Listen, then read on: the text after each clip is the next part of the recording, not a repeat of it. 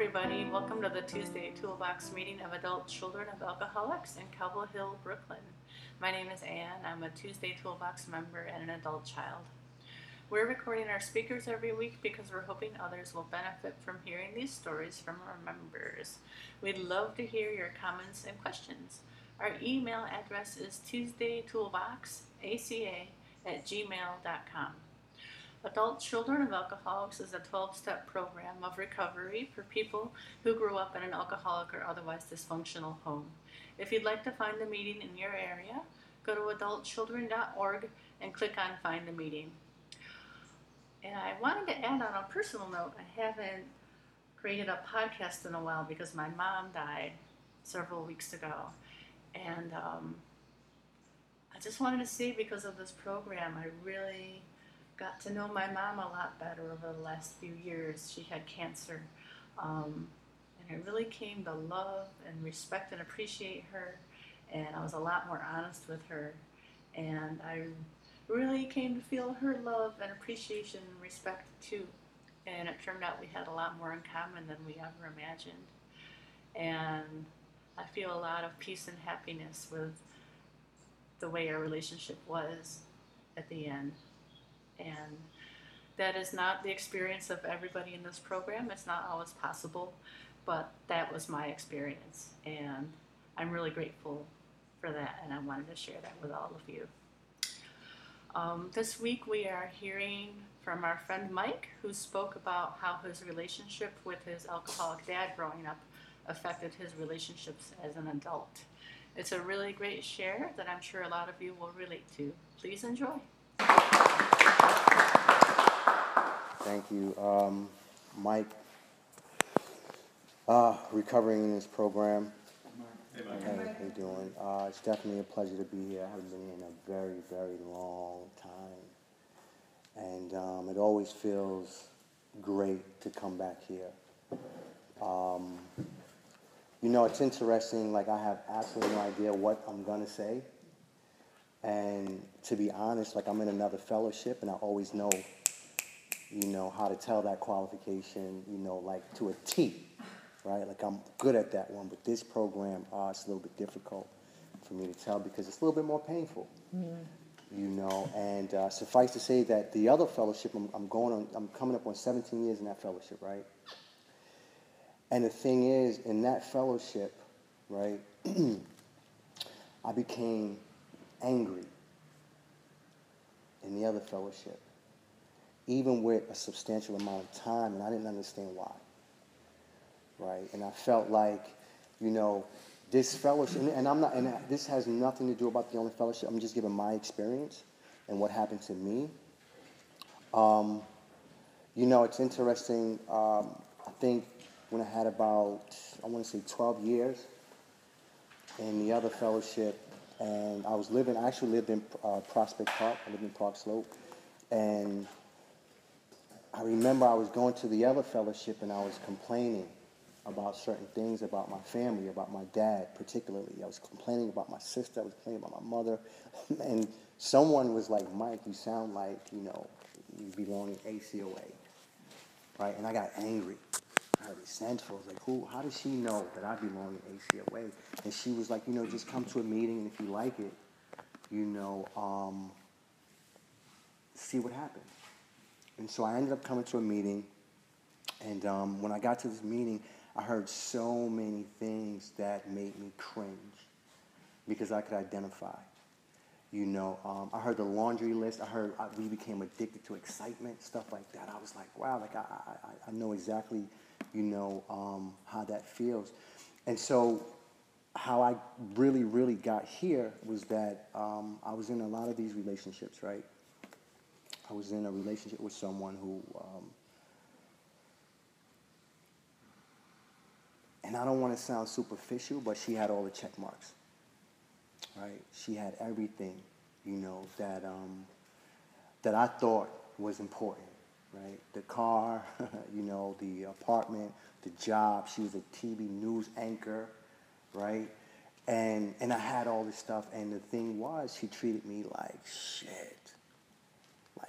Crap, the way she spoke to me. the expectations that she would set up for me that I could not meet, her demands, right? Criticize me, like all of this stuff. And I stayed with this person for about a year. And I remember I started to have heart palpitations, right?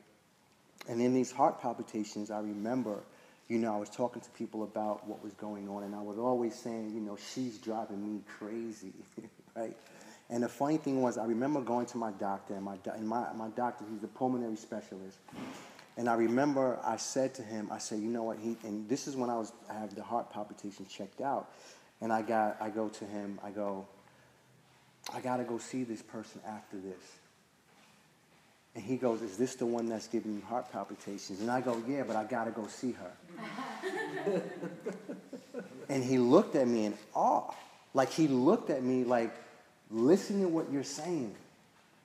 Like, this person is basically, like, you're telling me about this person, she's giving you heart palpitations, and you have to go see her. He's like, you don't have to go see her. You know that. And so when I left there, I didn't go see it, and I started going to therapy, and I remember I was talking to my psychotherapist, and my psychotherapist, he looks at me, and he goes, who does she remind you of? And I was like, I don't know. Isn't that what I paid you for? And he's like, well, he said, well, just let's go through all the traits. He goes, who does she remind you of? And I'm like, I don't know. He goes, well, just think. And I guessed. I go, my dad? And he goes, bingo. He goes, now let's just look at the history. He goes, my dad was a raging alcoholic, right? Who basically stopped drinking, right? He still had the isms, right? He had the anger. He had the attitudes. He had all the stuff that made me afraid. Like, I was always in fear. Like, every time, when he would come home, I felt like I had to walk on eggshells. I would hide under the bed some days, right?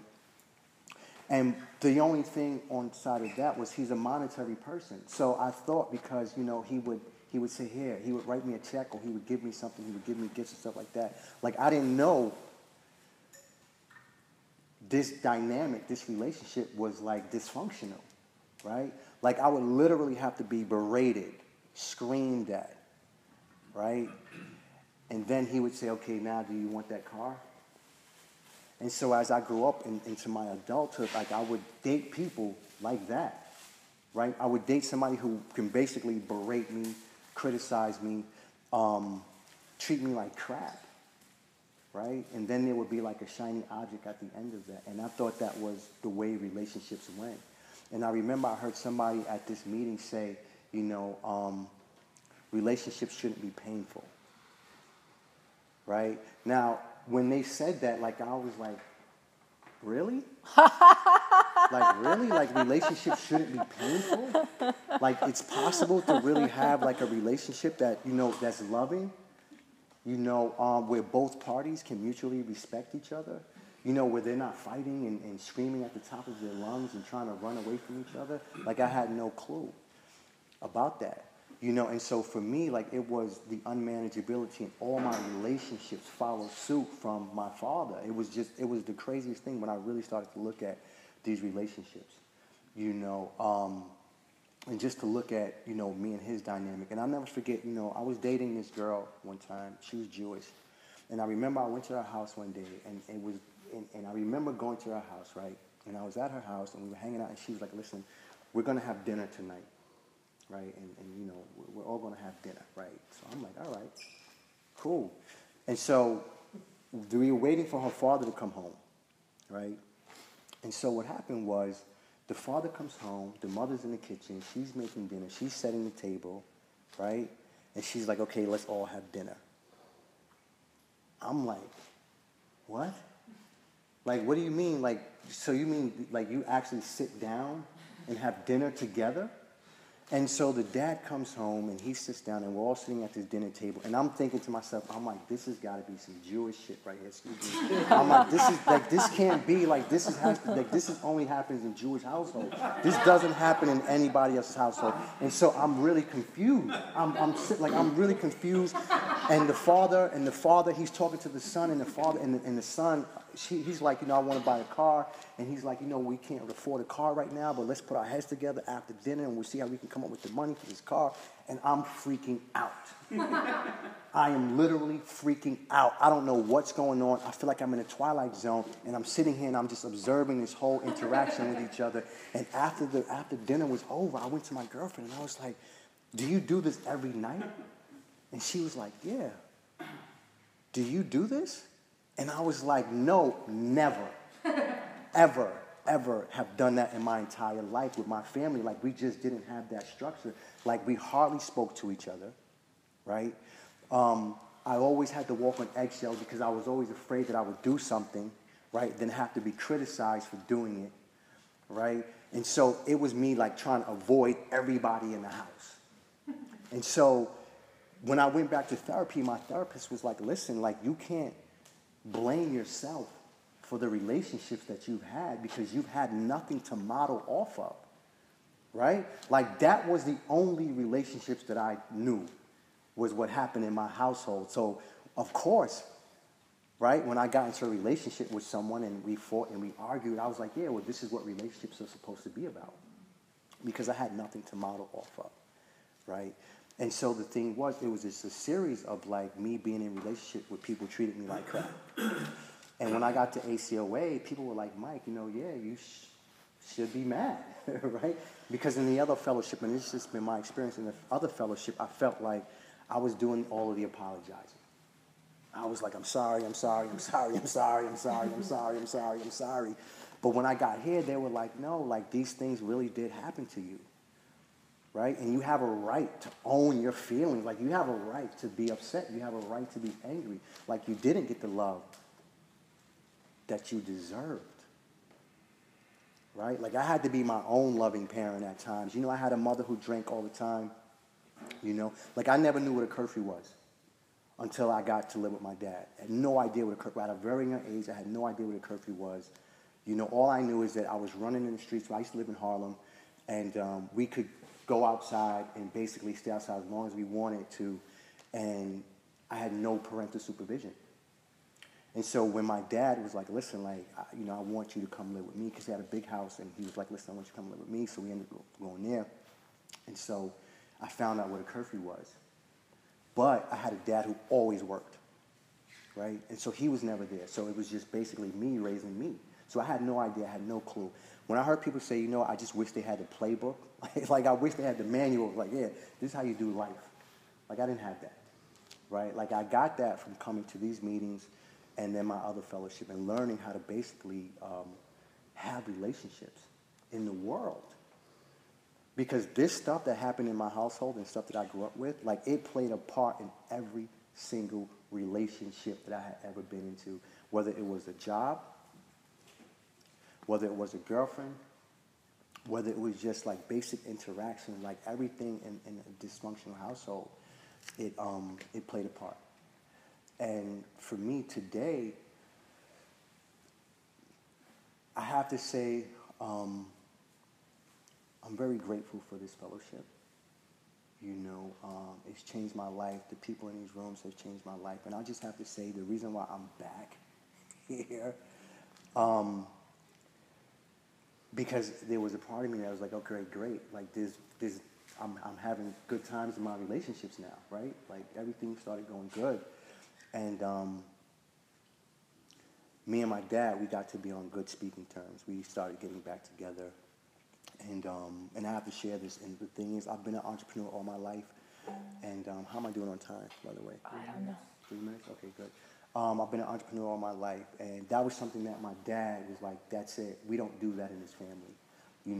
We go to school, we get educations, we get jobs, and then we work until we retire. And so you doing this whole entrepreneur thing, that's not what we do here. And so for a long time, I was criticized for that. And so finally, I was being accepted in my family. Like, I make good money at doing what I do, but to my family, it wasn't real work. I've been in the entertainment industry for a very long time. And so what happened was, me and my dad, we started to have a relationship together, which I thought was great. And it happened. Christmas. It seemed like everything that he had wanted to say for the last 40 years that had been on this earth came out. He said a lot of not nice things to me. And then my sister ganged up on me, too. And so I felt attacked. And so I had my whole entire family basically just like going after me. And I was trying to manage it in the other fellowship, which wasn't, for me, it wasn't really working. And I was like, I have to get back to ACOA because they understand, what it's like to be in a household where for me, it just felt like I was just being attacked from all angles, and I had no outlet. And that reminded me of when I was growing up as a child, and I had to hide under the bed because my mother and father were fighting, and I had nowhere to go. I couldn't go anywhere. And so today, I'm here with a couple of friends, going all in back into this fellowship.